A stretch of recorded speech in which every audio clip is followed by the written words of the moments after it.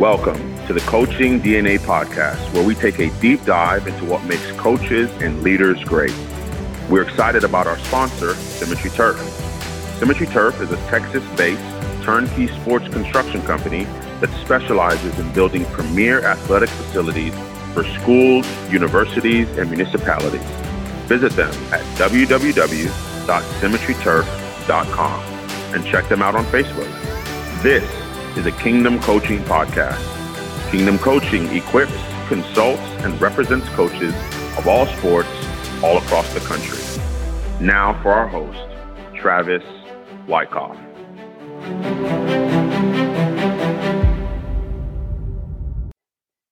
My guest on this week's episode is Keith and David Mayer. Keith and David, who incidentally are father and son, wrote a book called Gold Dust.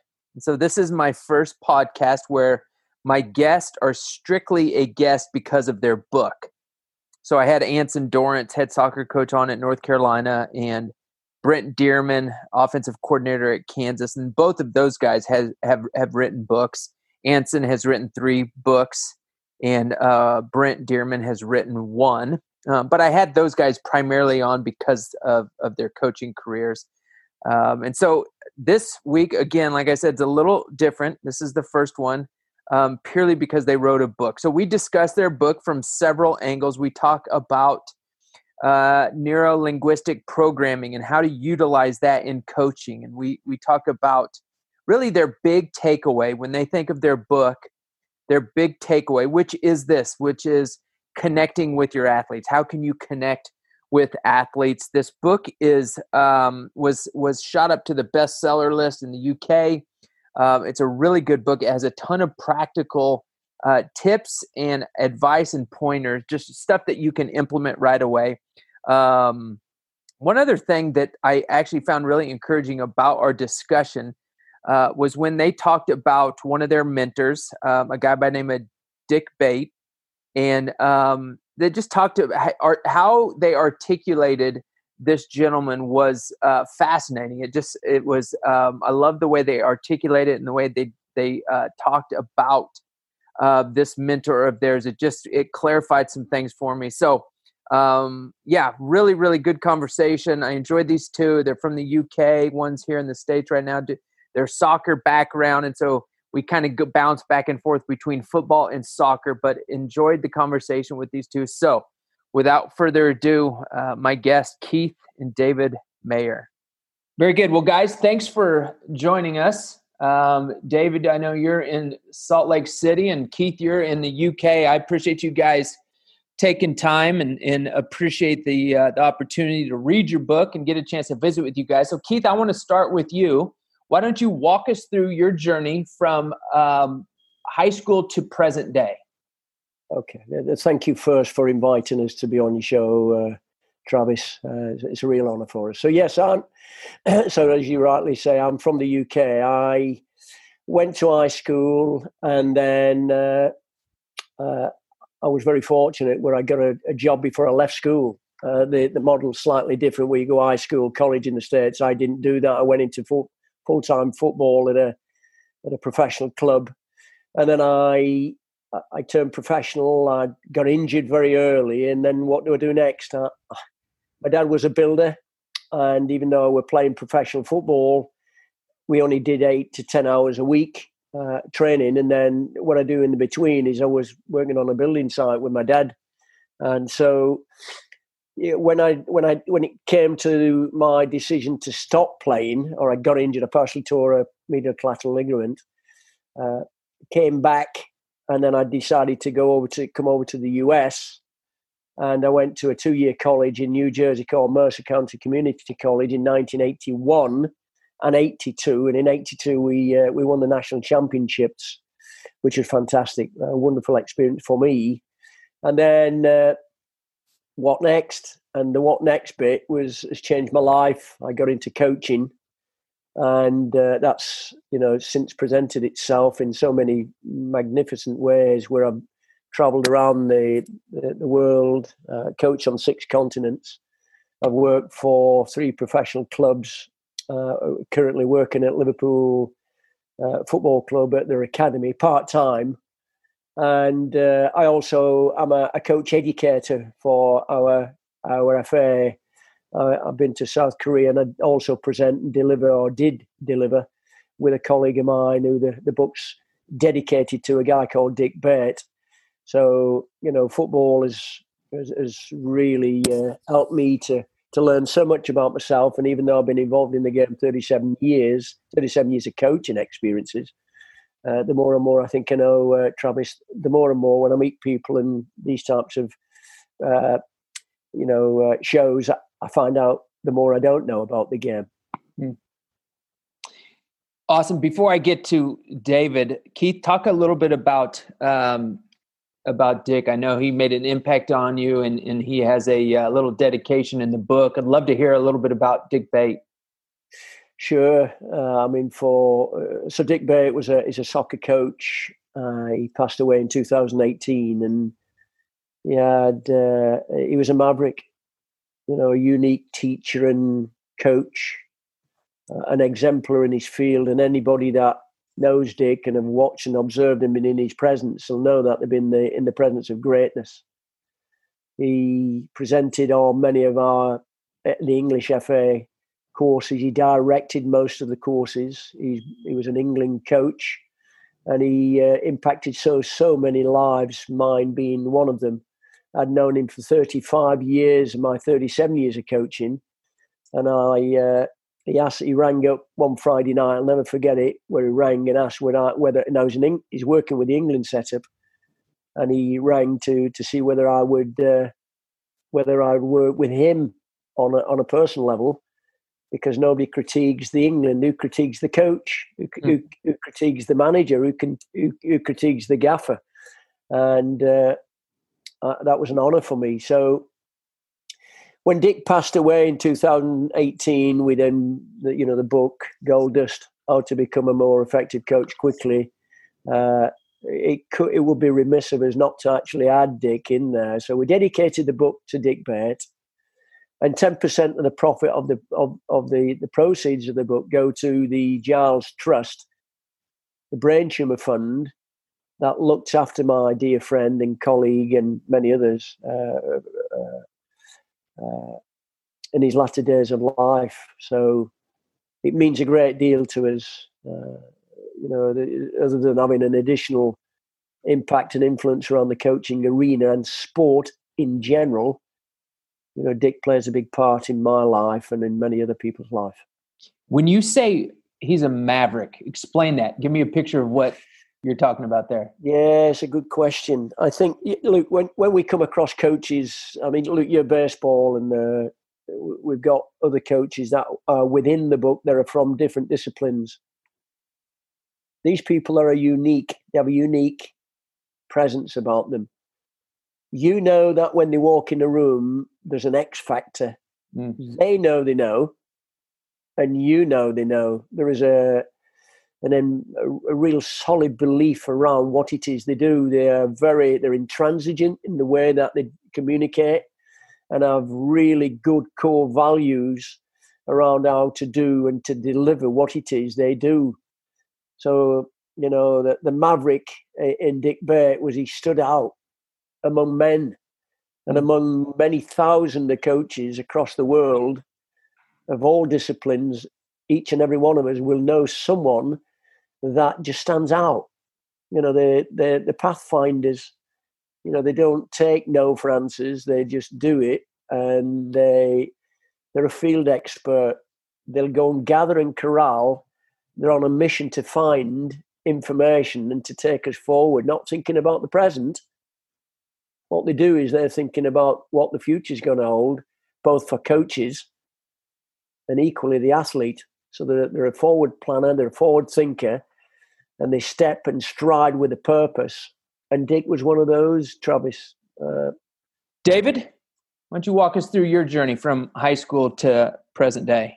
Yeah, unbelievably similar to my dad's. So I finished high school at 16. Again, at the time I got offered a full-time contract scholarship at a Premier League club at Wigan Athletic at the time. We were doing very, very well. So spent time at Wigan, thoroughly enjoyed it. Had a lot of injuries, which was really throughout my career. So spent time. I played at Wigan. I played in Spain as well, and then I had a moment where I had the opportunity to move over to the States and play in college, which I did. I took that opportunity. I played at the University of Akron and at UNC Charlotte. Learned a great deal, and even after college, my intention was always to play, and I did, but not for long. Very similar to my dad, I got injured again at 25. At that time, I think I had 7 or 8 major surgeries, the last of which was the deciding factor. I had hip surgery at 25 and retired, I've never played since. But there was obviously a moment where, what do I do? And I'd grown up around my dad, who was coaching, and I was very fortunate to have access to that, and thoroughly enjoyed learning while spending time with my dad. And even while I was playing, I was coaching. So when I actually finished, I took it more seriously, I guess, from a full-time perspective now, because I wasn't playing. It wasn't just a hobby. It was something that I was actually doing as a living. And that's been for the past 3 to 4 years, full-time coaching. And I mean, look, I love it. I really do enjoy going out and impacting people's lives on a daily basis. And I think as coaches, we're in a really privileged position to do so, and I'm grateful for that. And then obviously the back end of the journey to where I am now is we wrote the book, which obviously came out in November, the back end of November of last year, and I think that itself is it's another path. There's another journey going there, and we're both thoroughly enjoying that too right now. And David, thanks for that. Share a little bit. You're in America right now, but you're trying to get back to UK. Maybe give a little insight to the specifics of kind of what you're doing now. Yeah. So after I finished playing, what I was doing, I spent time at Manchester City, coaching there with their international academy. I love being in the States. I love the college experience. I loved my time after college in the US, and I actually got offered a job. Got offered it a couple of times to move out to Salt Lake City, Utah, and I took the job. I actually got my full visa, a big visa, in November of 2019. The visa actually got accepted when the first draft of the book was complete, which was quite ironic how things work out like that. But yeah, so I'm in Salt Lake City now. I'm actually working at a club that is based out of Utah, is also based in the UK, and based in Africa. So I was actually supposed to be back in the UK now, doing a bit of work with the club, and then also we were actually opening up another project in Asia, which I was actually supposed to be traveling out. I was supposed to be in the UK now and traveling out to Asia within the next few days, but obviously, given the unprecedented and obviously very sad circumstances, that's not happened. But I'm thoroughly enjoying what I'm doing, and I'm really thankful, that I'm in a position where I've now coached on 4 continents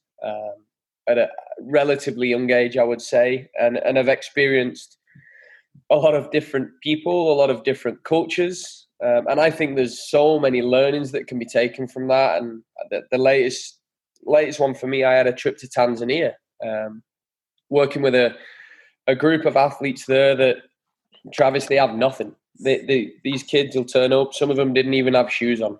They hadn't eaten. They didn't know when the next meal was going to come, and they turn up to practice with a smile on the face.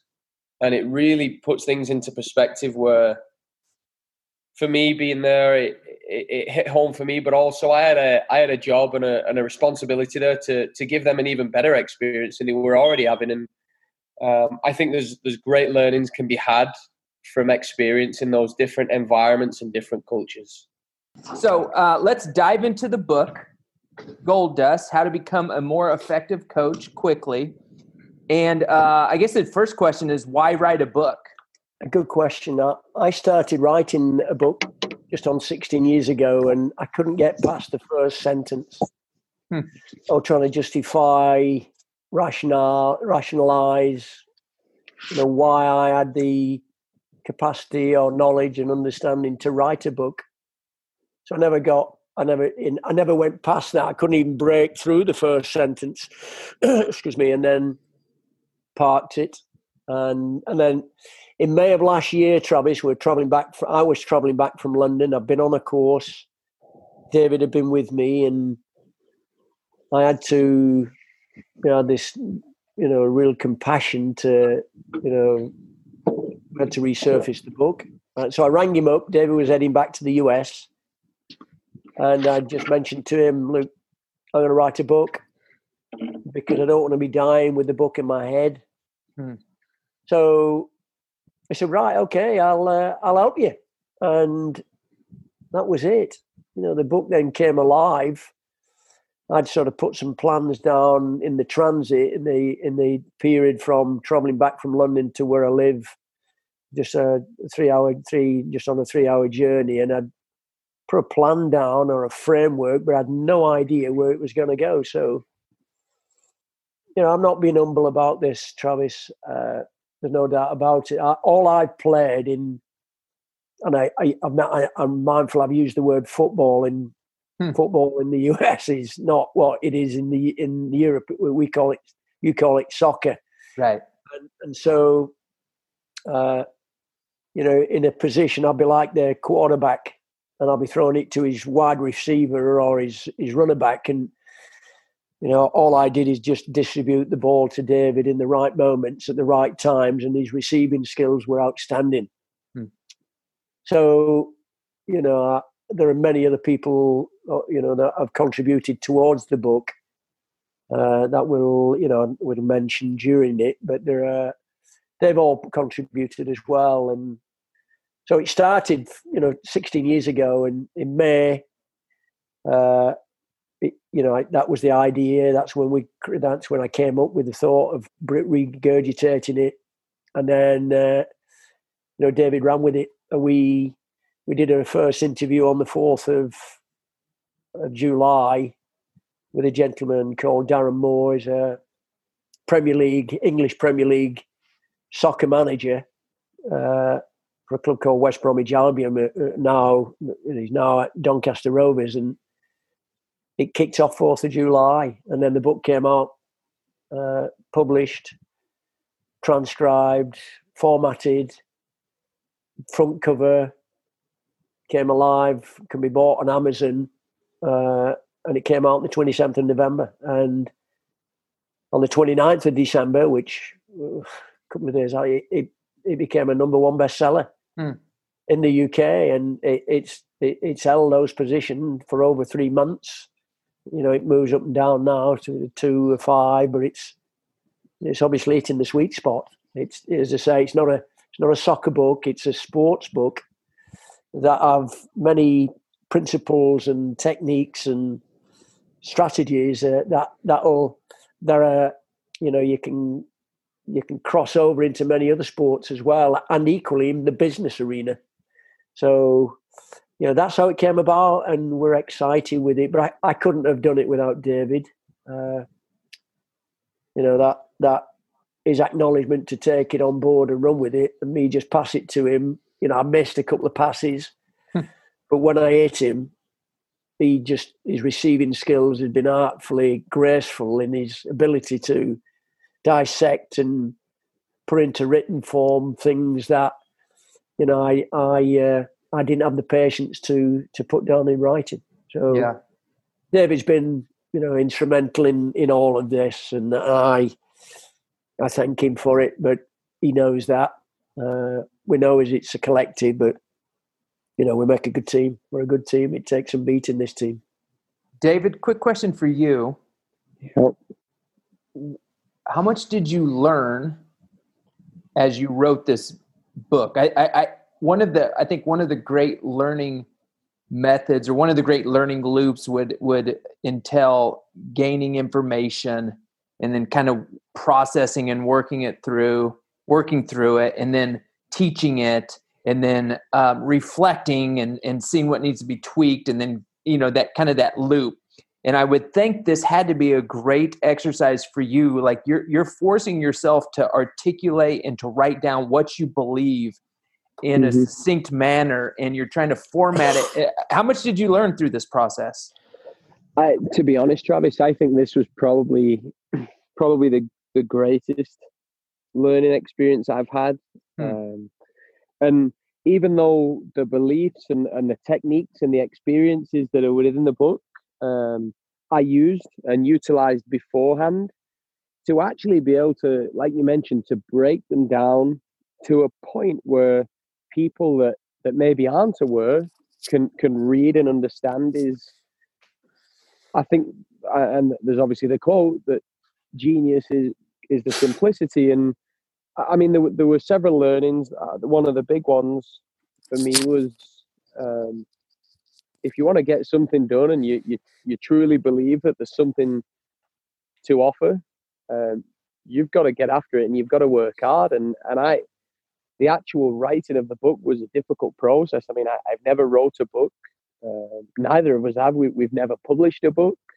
We all this, the design and the cover, the whole thing from start to finish was a learning. It was self-taught. We obviously had a lot of great advice along the way, but we had to seek out that advice. But I know when we had that conversation back in May that we're going to write a book, that was it. The book was happening. We knew where we wanted it to go because we knew what we wanted it to be about. But all the process of how to get there, we didn't know. I was very unfamiliar with it, but in terms of the content within the book, truly incredible learning experience for me and for my dad. And there was a lot of research that I had to do where I'd be researching something and there'd be a light bulb moment of, wow, that's fantastic. I really do like that. And I ended up looking more into it. And there were little things that were added into the book based on the research that was done and also based on the stories that, I mean, there's 12 people that feature within the book that are world class at what they do. They're at the top of the field and getting their thoughts, getting their views, getting their stories. Okay, why did you guys add the word quickly to the subtitle? So again, Gold Dust, how to become a more effective coach quickly. I'd be curious to hear why you added that. Yeah, the word, I think the book it's not a quick fix. You don't just read it and all of a sudden after you've read this book, you just become this world-class practitioner. But we believe that there are parts of the book, there are lots of different tips and techniques that you could take away today after reading it, and it will help you become more effective in that moment.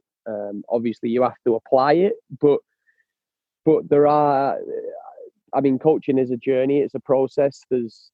You're always learning, you're always growing, but you can also do things right now that in turn can affect what the end outcome is tomorrow or the day after. And I thought it was important that we added that in, that people know, they can do things, they can read something, they can apply it, and very soon after they could see vast improvements on what it is they're doing. But at the same time, like I've mentioned, it's also a long process. There are things that take a long period of time.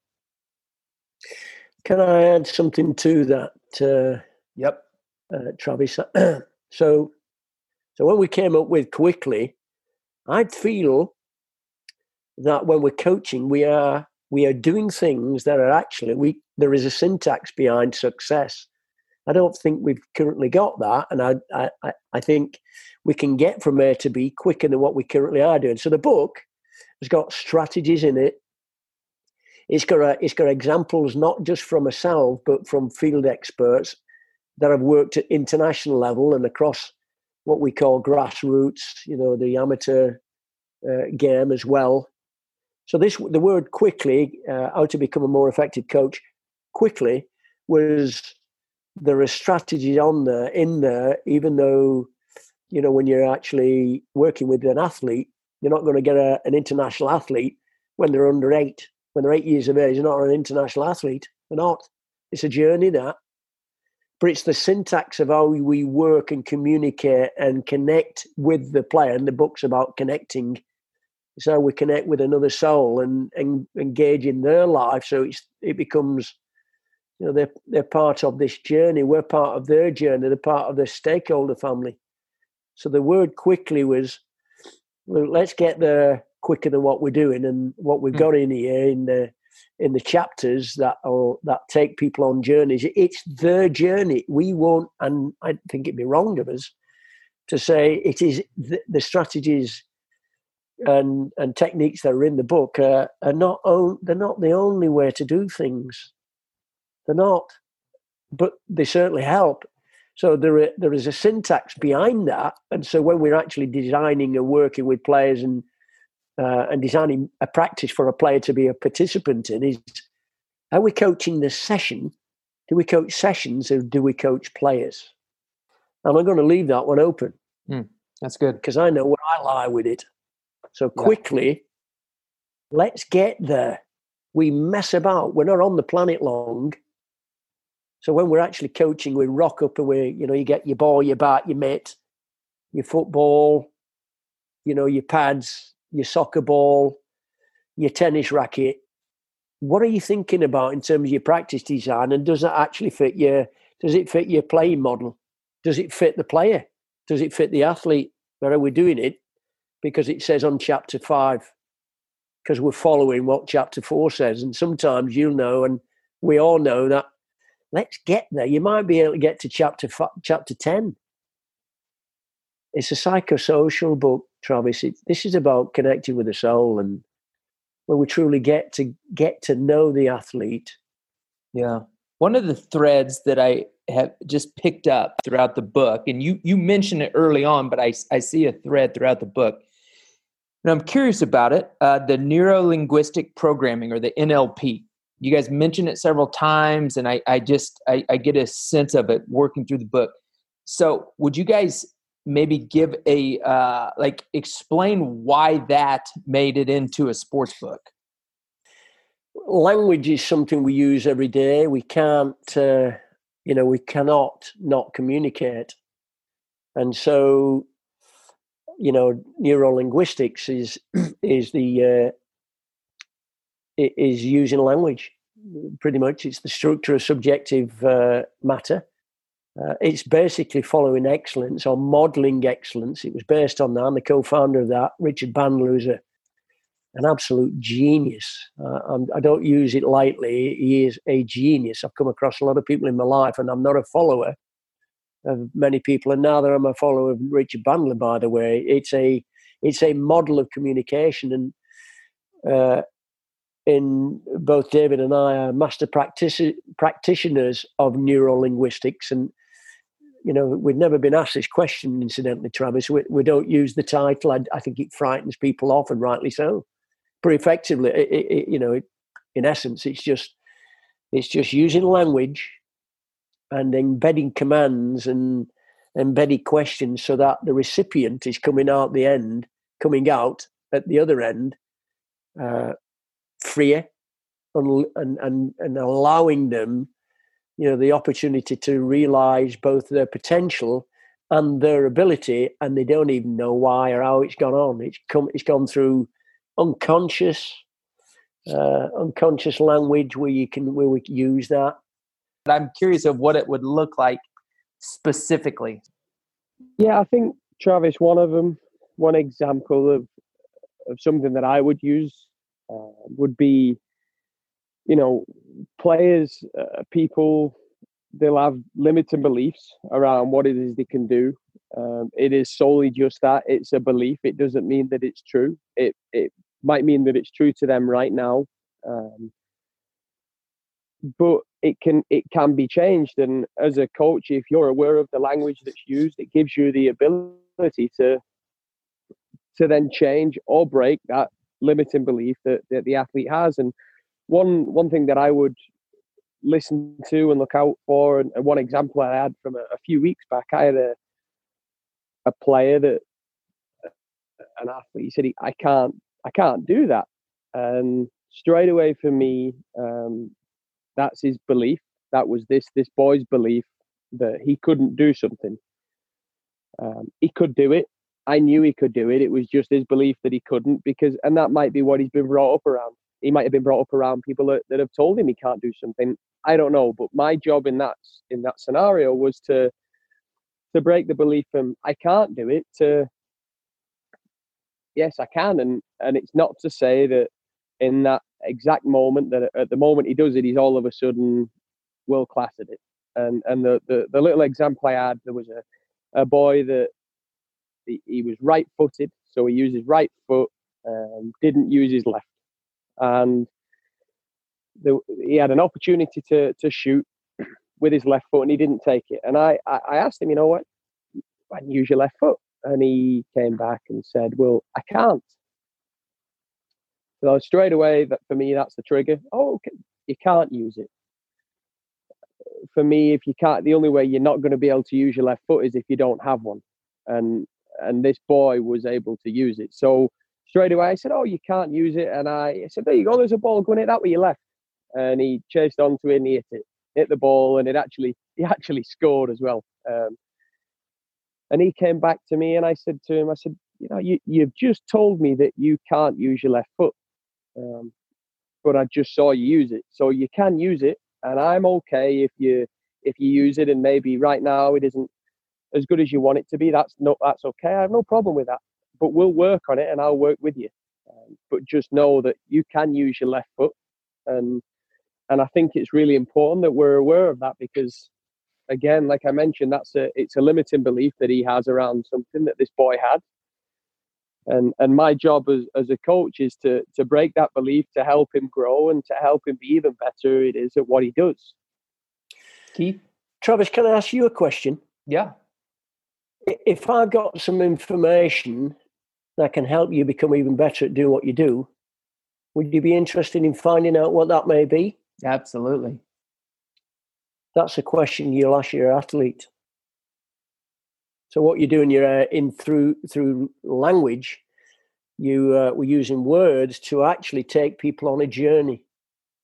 And by the choice of the syntax of the words that we use can actually open up portals of the brain. So by physically just asking a question, it's then opened up some representational system within where you're going, yes. So all we've done is we're getting compliance. So the question that I've asked you would be a question I would ask an athlete. Would you mind? And first and foremost, so what we can do as coaches, we go in and we're actually giving information, or like when we're, my dad, and he come in and he gives me advice. And how many times have you heard the same story from your dad? This, I've told you, you shouldn't be doing this. And really, we're hearing it, but sure. I'm not accepting that, because we're getting advice when we least require it.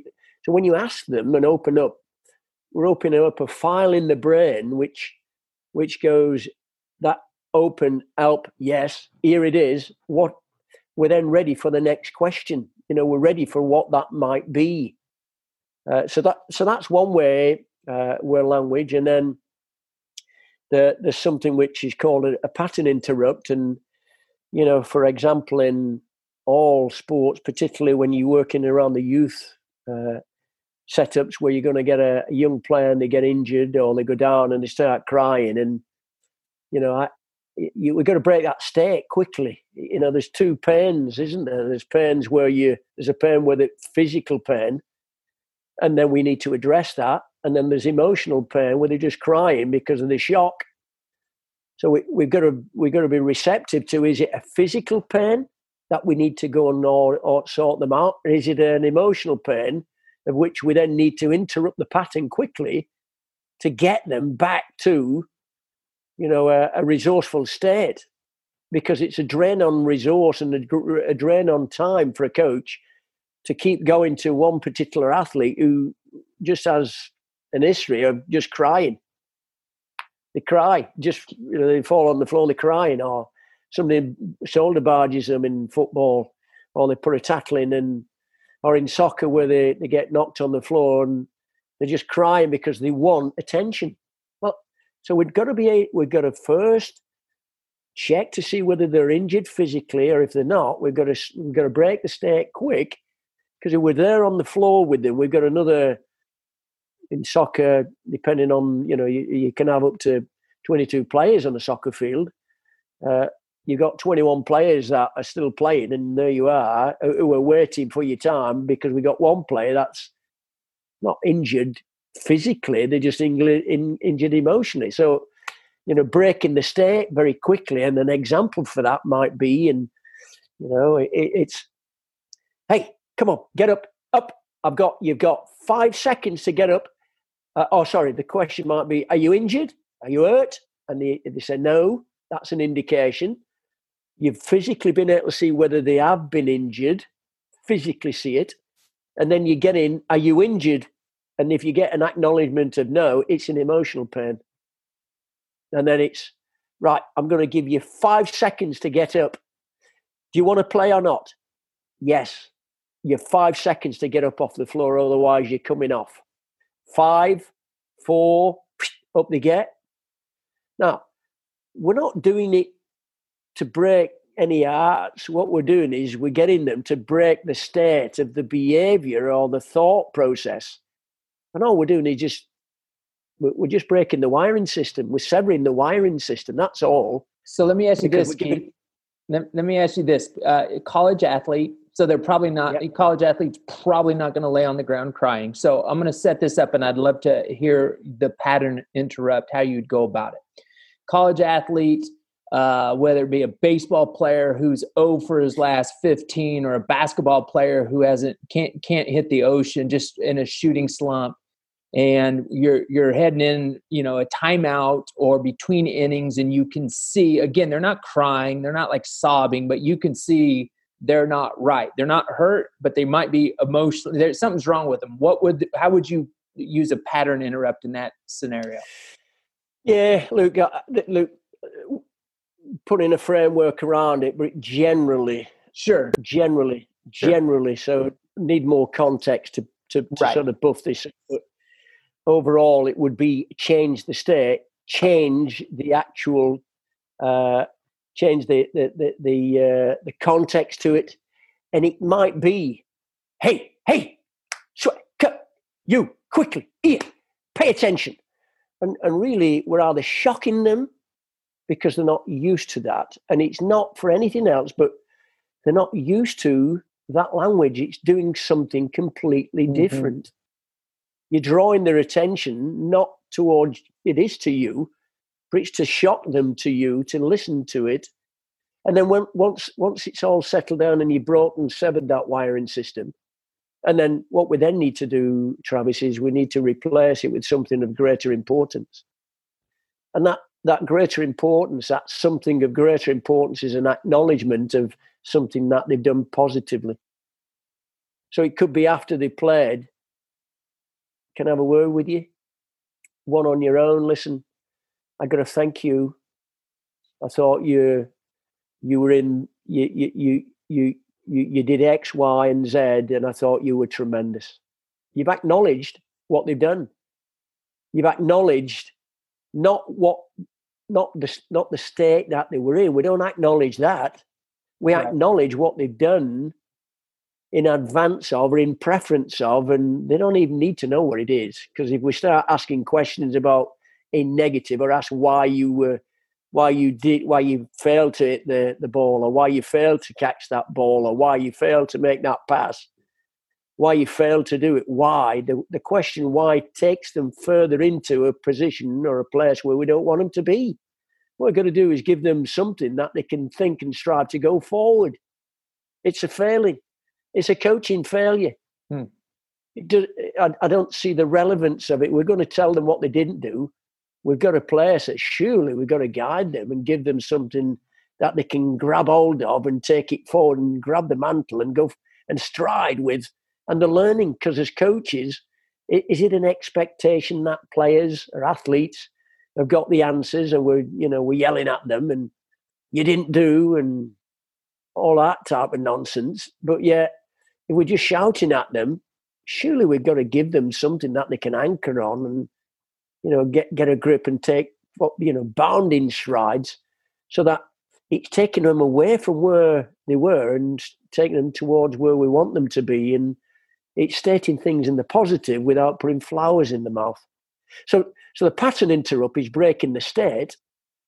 And if you or I are on the phone now and we're talking and then my phone goes and I take the phone call and I'm just talking to Travis.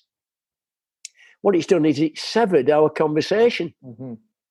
I then come back to the conversation. And it might be, I forgot what was I talking about because I've severed the wiring system. So, in a college context, again, the framework, I need a little bit more, but there are a variety of different pattern interrupts. And some coaches are unconsciously aware that they're very good at it. But if you know certain strategies work, then we can use them again and again. But, not one thing will work. If that doesn't work, we've got to try something else. So we can either shock them via pain, emotional pain or language, or we can shock them by, giving them some positivity. In chapter 4, you guys talk about motivation. Explain to me towards and away from motivation. I'd never heard that until reading this book. Yeah, so the motivation, the motivation chapter is interesting. It was actually added quite late into the book because we felt there was an importance in that to obviously provide stories and experiences around the motivation and the towards and away. So generally, people are either when they're motivated either towards something or away from it. So they react based on where they're at that particular time. So, an example of that would be for me writing this book.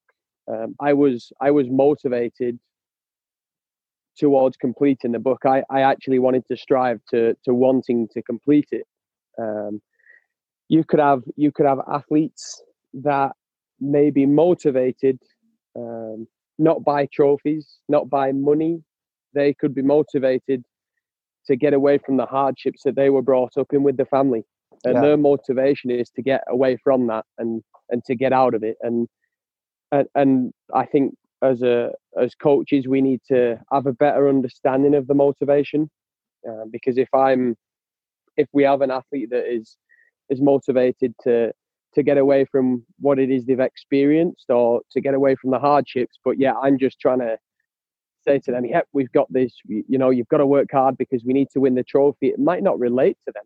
They may not really have, obviously I'm sure they're interested in the pots and the pans and the monetary aspect of it or developing as an athlete, but really they are doing it to move away from what they don't want. And on the flip side, as an athlete, they could be motivated by money, or they could be for me. I want to improve what I do on a daily basis, and I'm motivated by that. I'm motivated by learning, right, as a coach, and I think understanding where the athlete is at the point in their life, understanding what motivates them, because when you understand what motivates them, it better enables you to push the right buttons. So the biggest message or the biggest indicator of success in a coach's message is in the change in behavior of the athlete. So the towards will see a change in behavior, and as a consequence of that, there'll be an evident difference in performance. But we've got to calibrate, we've got to ensure that we're observing what's occurring in front, because the that message that we're conveying will have an influence, and we've got to ensure that that message and the behavior is taking the group and their team and the individual towards, their common goal, their outcome, which has got to align to the team outcome as well.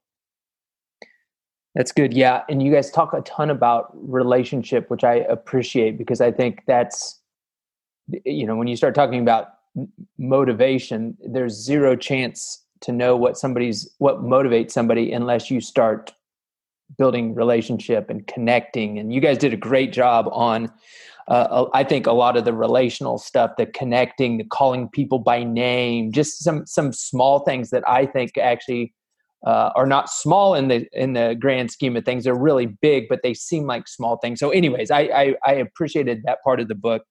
Let me ask this. You guys are speaking in front of 500 coaches. And you have to bring the most important topic out of this book, and you only get to present one topic. And you've got a large group of coaches. So it's not like you got 3 and you kind of know them and you know where they're at. If you had to say, what is the most important thing that you would want to talk to coaches in general about from this book, what is it? For me, for me, I would go with, the book as a whole it's based around the importance of building relationships and the importance of connections. But I would go with the chapter 2, chapter 3, based around the true importance of connection and how you go about doing it.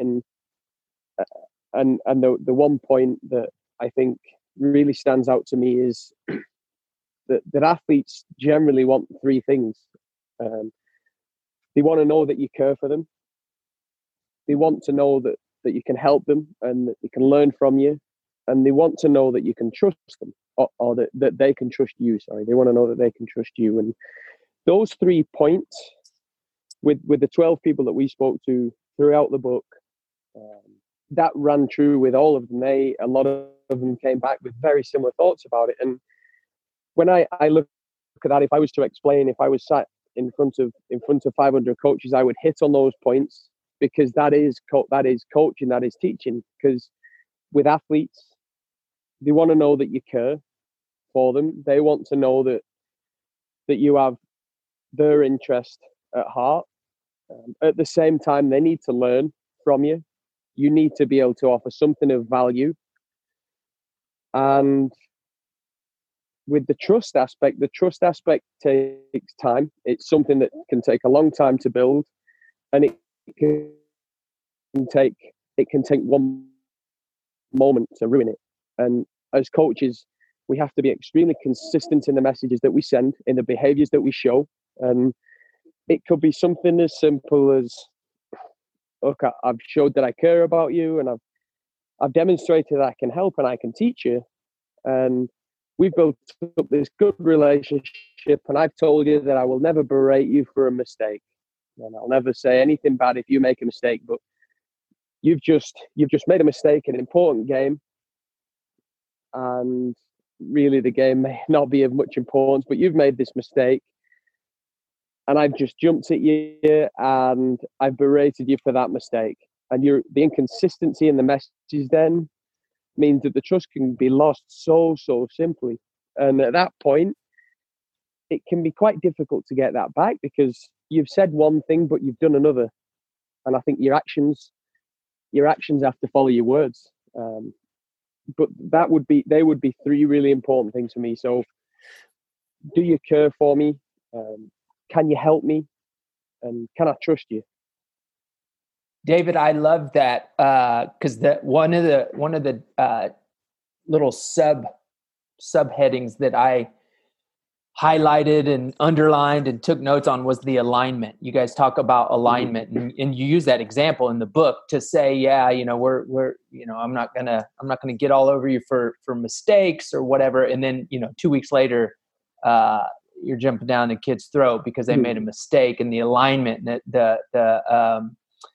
the message that you're sending is just confusing, and it's such an easy way to lose trust. And I've written some stuff on alignment. That's probably why it stuck out to me, on just aligning relationally, aligning your message that you have all throughout an organization. So anyways, yeah, that's good stuff. I end with 3 questions, guys. Keith, I'll start with you. What are you currently listening to or reading that is helping you grow and stay sharp? Yeah, I'm actually listening to quite a few different podcasts, sporting podcasts of all different disciplines. So sporting podcasts, business podcasts. Give me a name or 2. The Coaching Manual is one of them, and I've got Dan Abrahams, who's the sports psychologist. Love it. David, what about you? I'm more of a reader than I am a listener. To be honest, I'm actually read a lot of books this year, but I'm currently reading again Mindset by Carol Dweck. Yeah. So for the second time, I'm reading that, and I actually just got finished with a book called Deep Work by Cal Newport, which I enjoyed too. Both are great books. I love that. Yeah. Okay, Keith, the second question I always ask is, what one piece of advice would you give a young person just getting in the coaching profession? Find an appropriate mentor, someone that will give you honest, true feedback and will not hold anything back. Find them, search them, ask them, and listen to them. Drink deeply into the thoughts. Love it. David, what about you? It would be the same. It would be to find a mentor for the exact same things that my dad mentioned. But also along with that is, I think, letting go of the ego, because having a mentor, if you have a mentor, you have to be open to the criticisms and the things that you can improve on. So I think letting go of the ego a little bit and actually being open and receptive to listening and learning new things, vitally important for me. Okay, quick follow-up. So the young person says, hey, David and Keith, I love that. Thank you for the advice. What are some tips to finding a mentor? What should I look for? What am I in search of when I'm thinking through finding a mentor? Well, it's finding the appropriate one, but you might have to search and you recruit them. You recruit them. Don't let them recruit you. You go and actually interview them. Ask someone, ring them up, be brave, because you'll be amazed at what can happen when you're in a, you're in that position where you want something. If you ask it the right way, you might get the right answer. So be honest. You recruit your mentors. David? Yeah, I would echo that too. I've actually over the past few months, I have a few mentors. I've over the past few months actually got another one. It was something that I searched out and I went looking for. I actually asked the guy to mentor me, and he was more than happy to do so, which was fantastic. But when you're looking for a mentor, I think you have to know what it is you're after. As an individual. So if you want to be a better coach, a more effective coach, you've got to find somebody that can help you get to that point. So whether it be somebody who's at the top of their field, whether it's an incredible teacher, whether it's somebody who's a master in communication, I think knowing what it is that you need to do to improve as well will help you find the right mentor. But for me, I've been very fortunate that I've had my dad as a mentor, but I've also gone out and looked for and searched and found other people that have been absolutely massively influential in my life. Keith, what is David's number one strength? What's his best gift? What's allowed him to be successful? Humble, extremely bright, wonderful learner. I'm blessed to have him in my life. But he's bright, intelligent. And what he does, he gets information, and good leaders or good managers of men and the businesses, in which David is, they get complex information, and what they do, they cut through to the chase quickly. He's very good at making decisions, extremely bright, very, very astute, very good with people, very humble and honest, hardworking. But he cuts to the chase. Love it. David, same question. Your dad, what's the skill that you see in him? What's the gifting that you see in him? What makes him special? I'd need more than 10 minutes. Let's say you got 30 seconds. 30 seconds. So besides the knowledge, I mean, the amount of knowledge and experiences that he has built up and gathered over the many years of experience would be his willingness to help others and to actually influence others. And knowing my dad as I know him, I mean, we could. There's a chapter in the book called The Silent Whisperer, and I feel that is my dad. That describes him, and he doesn't do it for himself. He does it to help other people, and the amount of people that he's impacted and influenced that people don't know about. I mean, we're talking Pride of Britain award winners in the UK. We're talking world champion athletes. We're talking international athletes. It's and not for any other reason, because he has just an ability and a want to influence and influence and affect people in a positive manner. He does it with integrity, and I think it's an unbelievable trait to have. But that would probably be the big one. Love it. That's great. Okay, my last question. I always end with this one, and I'll ask both of you: what one coach would you love to hear on this podcast? You'd love to hear them articulate their story and talk leadership or talk culture or recruiting philosophy, or what one coach would you love to hear on this podcast? David? The person I would like to hear is a guy called Mark McCain. He's actually one of my mentors. He's a friend. He's a family friend. He's somebody that both my dad and I are unbelievably close to.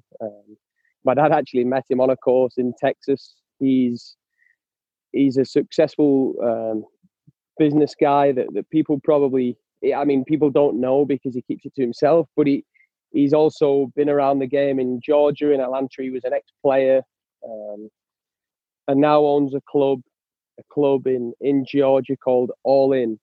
And Mark he's an absolutely tremendous person. He would be great to listen to. He has a poetic voice, along with a lot of knowledge and great advice. I think he would be brilliant. That's great. Well, guys, thanks for hopping on. Thank you, Travis. Thanks for having me. Thank you, Travis. Can we mention where you can buy the book from? Please do. Yes. David? Yep. So the book is available to purchase mainly on Amazon. We released it on Amazon. There are companies now that are buying it in bulk from Amazon and putting it on their website, but I still think the best place to get it would be Amazon. Gold Dust: How to Become a More Effective Coach Quickly would be best found on Amazon. How can we get a hold of you? Oh yeah. So and if anybody wants any more information or wants to know more about us, we're both on Twitter. My Twitter is DJ Mayer 3, and my dad's, I believe, is Keith Mayer 5. Yeah, and we also have a website, goldustmentoring.com. That's goldustmentoring is all one word, .com. And what we've also done is we've got a podcast which will be coming live over the next coming weeks, called Gold Dust Podcast. Yeah, absolutely. Thanks for coming on, and let's stay in touch. Sure. Absolutely. Thanks, Travis. All right, guys. Take care. Thanks so much for listening. I'm assuming if you made it this far that you enjoyed the conversation. Would you please leave a review and pass this podcast along to anyone else that you think might enjoy it? If you have any suggestions for the show, I'm always looking to grow and to improve the show. Email me at travis@kingdomcoachingtw.com. Thanks again for listening. Until next time, have a good one.